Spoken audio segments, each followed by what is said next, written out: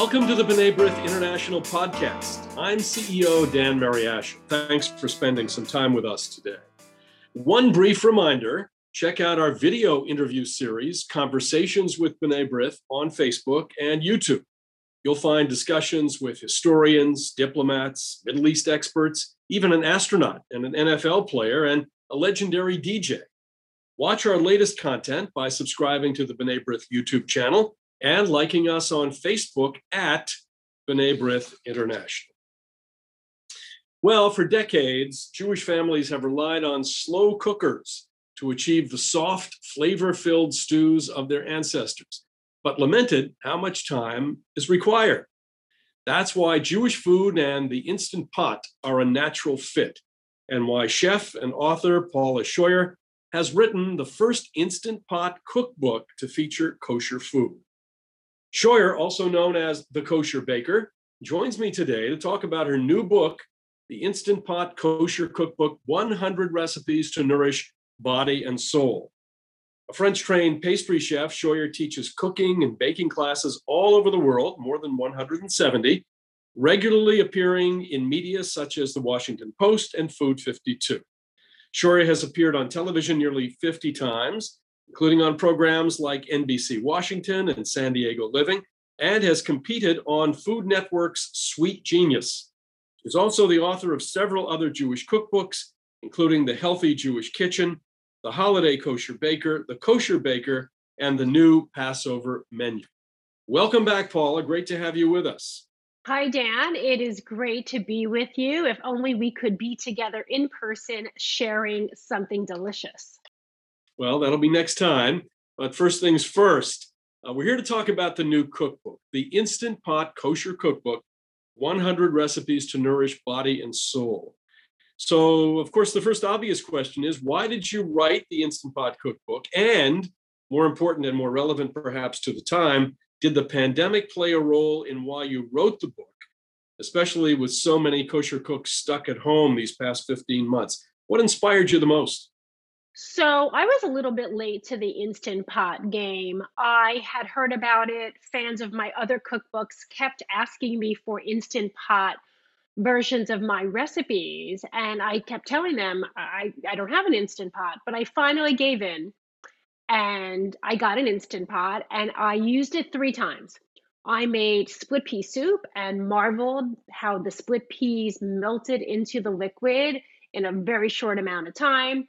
I made short ribs, flanken, in 35 minutes, falling off the bone moist compared to an hour and a half or longer in the oven. And I made rice and I thought, this is genius. And then somebody told me that there was a Kosher Instant Pot Facebook group. So I went on the Facebook group and joined. And at the time, there were 8,700 members. And I was really impressed. And I thought that would be a great resource of recipes. And it was. But what I saw was frustration among the members that others would post recipes that still had to be adapted kosher. And I realized, you know what? I should write a cookbook for this community. And this Kosher Instant Pot Facebook group is now about 15,000 strong.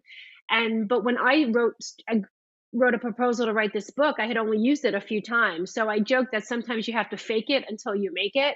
And I went from zero to expert, so anyone can. So why do you think a cookbook focused on Instant Pot recipes instead of, say, vegetables or Israeli-themed food, which is very popular now, or even something like a barbecue theme, we're here in entering summer, resonates with Jewish cooks? And in this context, do you think that kosher cooking differs much from non-kosher cooking when we're talking about the basics? Well, what I discovered is so many of the dishes that we truly love in our culture, the briskets and the soups come out fast. It's faster, easier, and the flavors are really rich. So when I was testing recipes like the stuffed cabbage, the kasha, all that stuff came out so good. I have lots of Israeli recipes in the book. Chicken shawarma is probably one of my favorite recipes in the book because it's just so simple and really fast.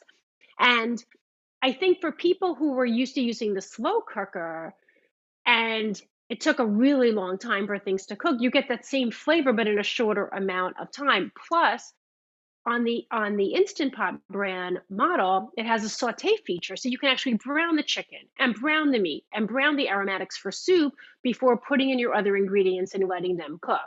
The other reason I think it's really great for Jewish people is that it makes a really good amount of food. So like I can make soup for, 10 people in my 8-quart Instant Pot. And I find the cleanup so easy. Plus, once you put everything in the pot and seal the lid, you can walk away. You don't have to stand over that pot of soup and is it simmering? Is it boiling too much? Do I have to skim it? When do I add this or that?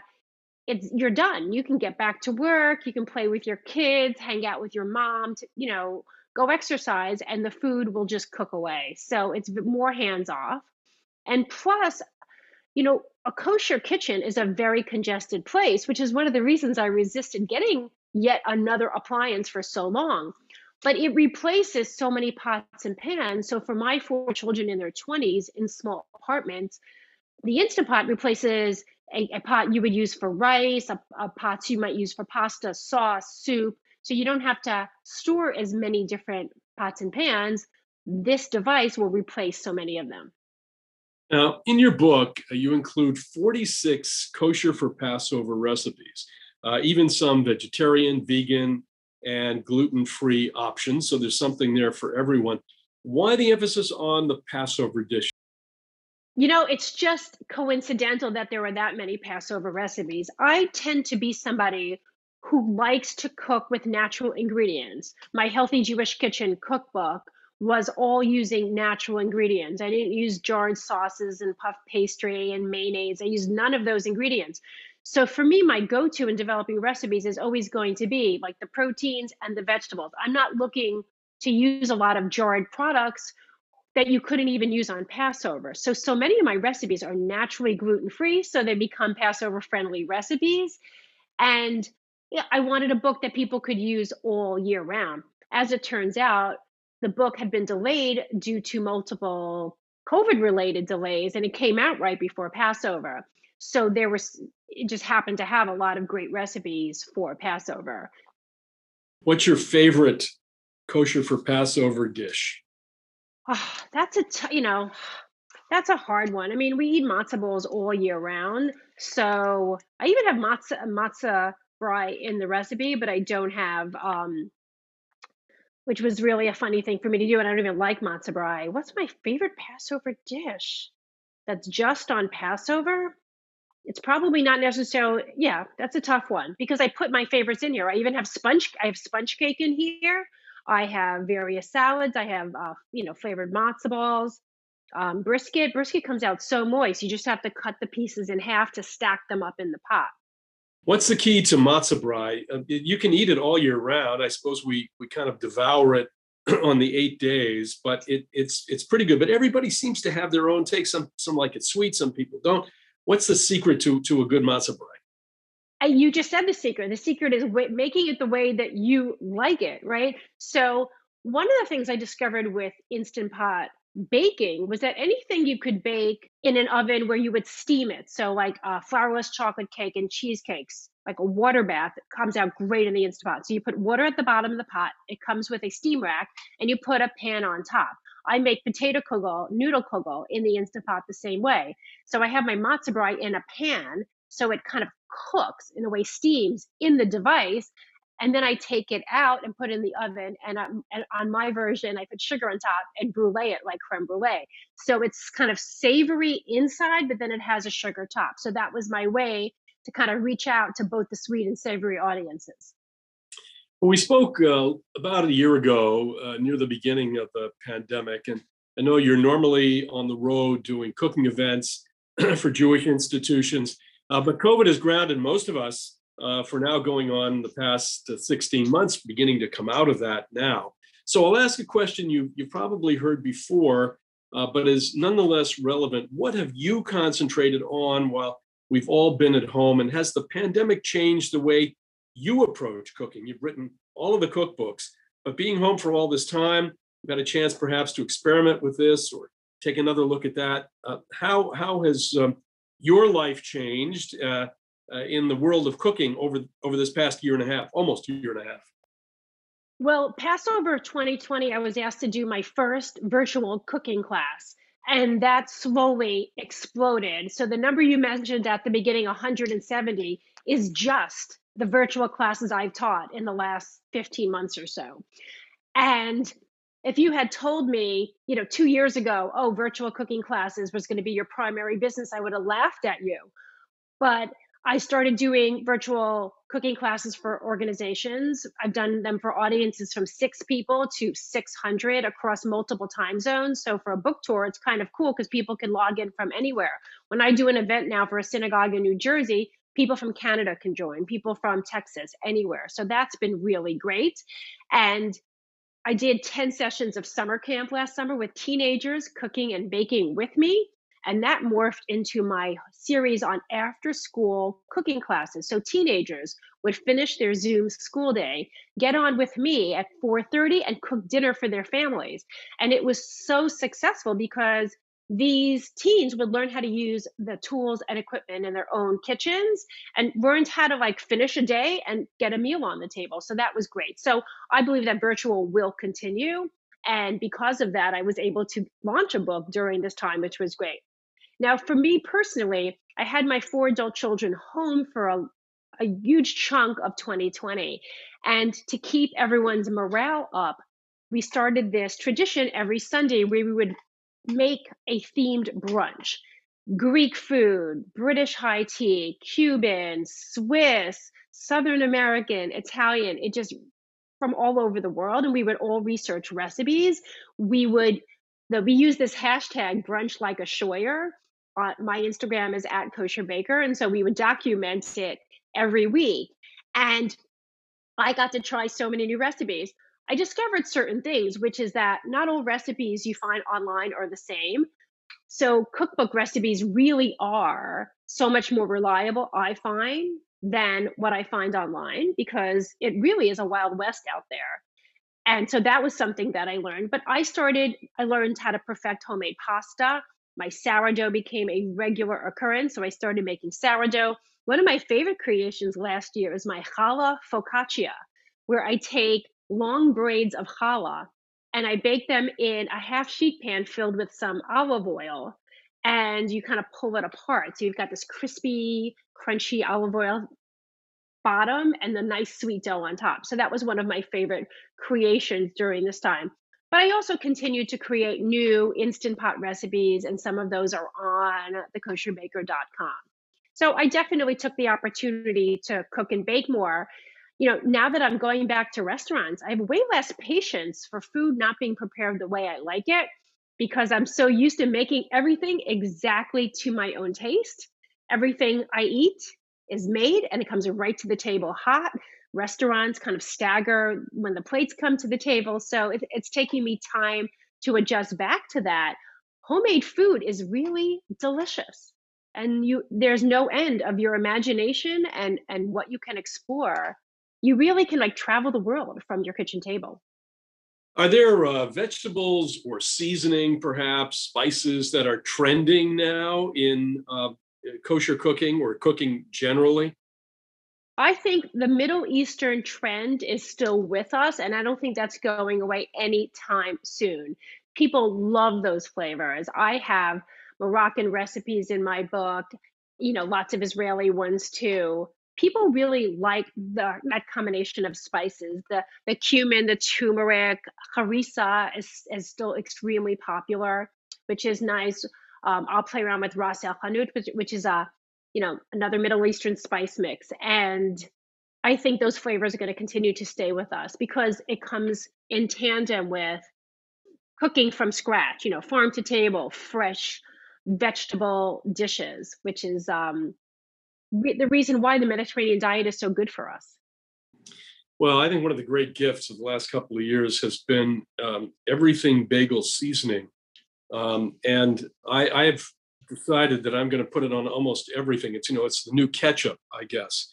So you need to try the recipe in my cookbook for my everything bagel chicken wings. And so you basically put the chicken wings on top of the steam rack, on top of the water at the bottom, and then you just kind of steam them. Then you dump those chicken wings on a baking sheet, cover them with barbecue sauce and everything bagel spice, and you broil them 5 minutes aside. And it's definitely one of my among my kind of top five favorite recipes in the book. So I love everything bagel spice as well. One of my other favorite recipes is I have a recipe for a spaghetti with flanken bolognese. Now, Jewish people eat American food basically, kind of Monday to Friday, like everyone else does. I would say Sunday to Friday. We're barbecuing on Sundays. We're making what everybody else in America is eating. But on Shabbat and holidays, we really like to bring our kind of traditional foods in. And the spaghetti recipe is great because you cook up the sauce at the bottom of the pot. And then you add the spaghetti, sauce, and water, and you close the lid. So the sauce, the pasta cook at the same time. And when the recipe is done, you're just tossing it together. So there's no colander, there's no one pot for the pasta and one pot for the sauce. It's your entire meal is inside your inner pot. You're known as the kosher baker as well. Um, in this new book, what recipes do you have that we might have an interest in the area of baking? Well, Instant Pot cheesecake is great. I have 2 meat and 1 dairy Instant Pot. So not everybody has a dairy one, but flourless chocolate cake, molten like lava cakes are really great. You kind of bake them in either ramekins or little fluted pans, and those are really delicious. Lava cakes are so great because you can make them, have them in the fridge, and when you're ready to bake them, you just kind of stick them in the Instant Pot and they cook really fast. I also have a honey cake for Rosh Hashanah and a sponge cake for Passover. And then I have a couple of dairy ones like flan and rice pudding and pot de creme. So I definitely enjoy making those recipes in the Instapot. They come out so, certain things just come out so creamy. Even fish has like a buttery texture in the Instant Pot that I don't quite get if I'm roasting it in the oven.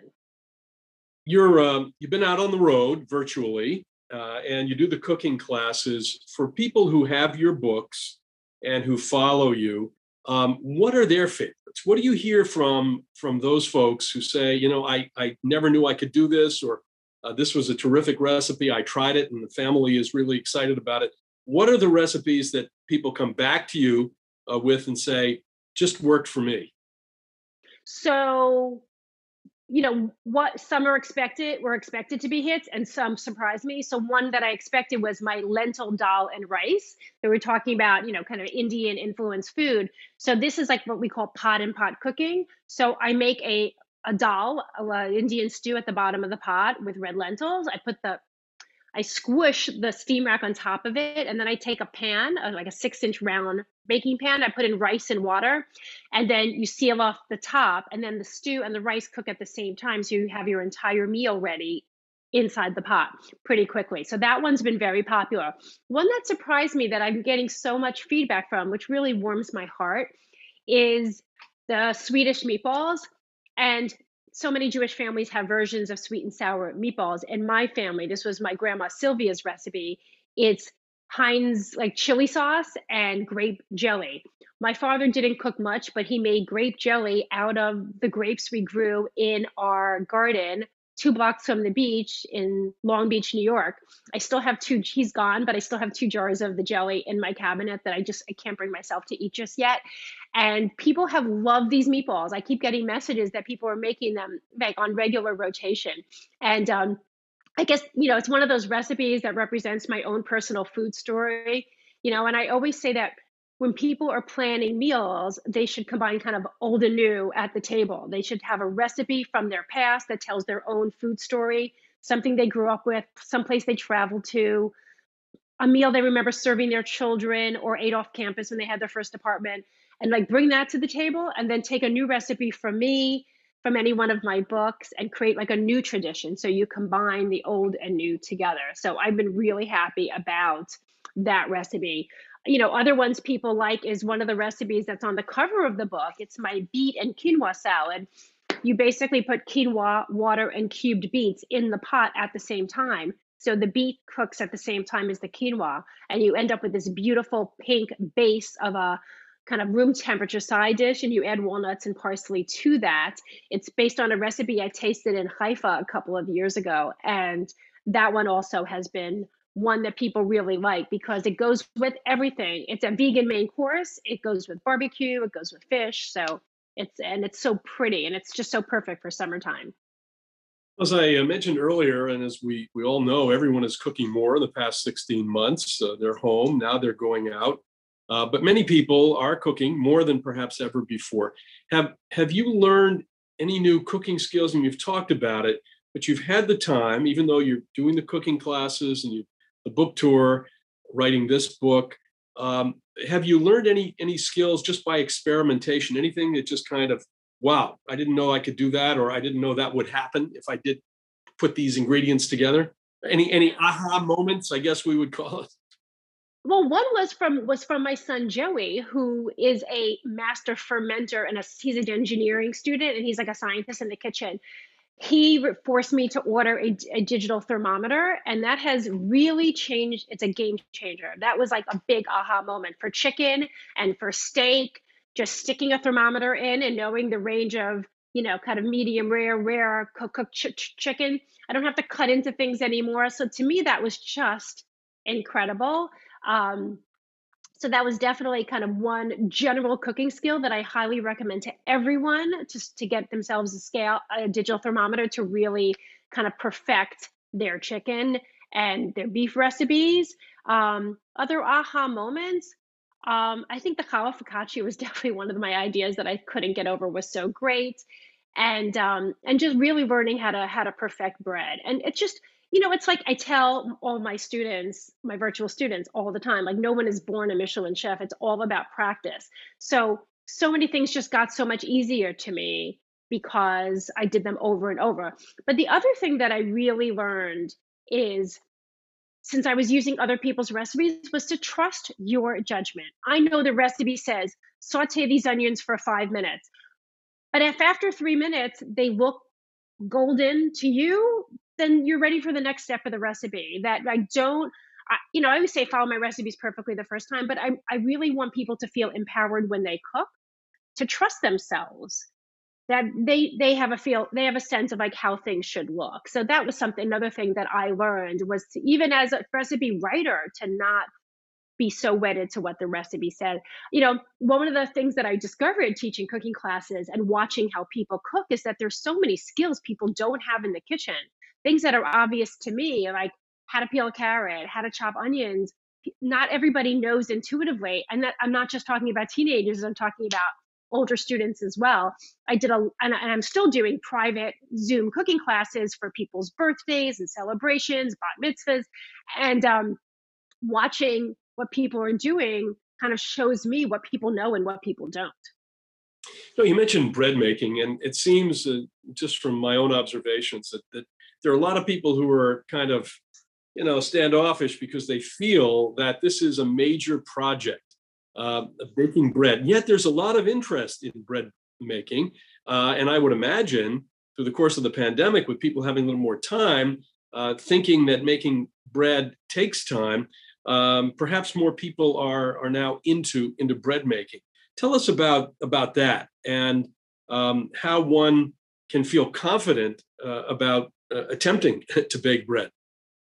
I think one of the reasons why bread making is so popular, you mentioned, is because people definitely had more time, and there was an explosion of people baking challah, which was really wonderful for me to see.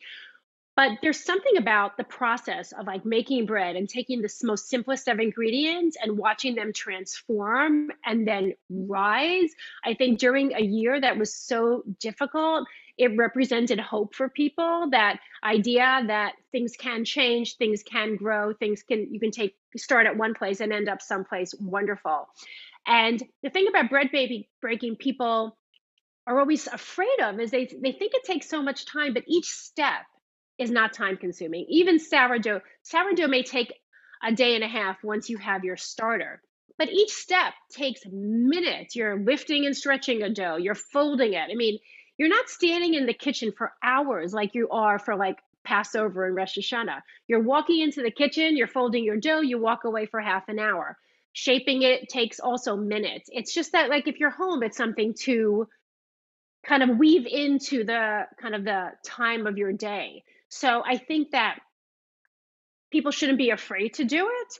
And, there's so many videos online, there's so many ways to do it, but I feel like you bread making now, the resources are out there. And it's one of those things, like, the first time you'll make a recipe, it may not come out exactly the way you want it. Like, bake it, see which temperatures work for you. Your oven may be hotter. I can't bake my sourdough breads at the recipe that the cookbook I follow recommends because it burns the bottom of my bread every time. So now I've learned to lower the temperature. So, like I mentioned before, trust yourself. But, for challah especially, like, challah dough is done mixing and kneading when you touch the top of the dough and your hand glides across the top of it.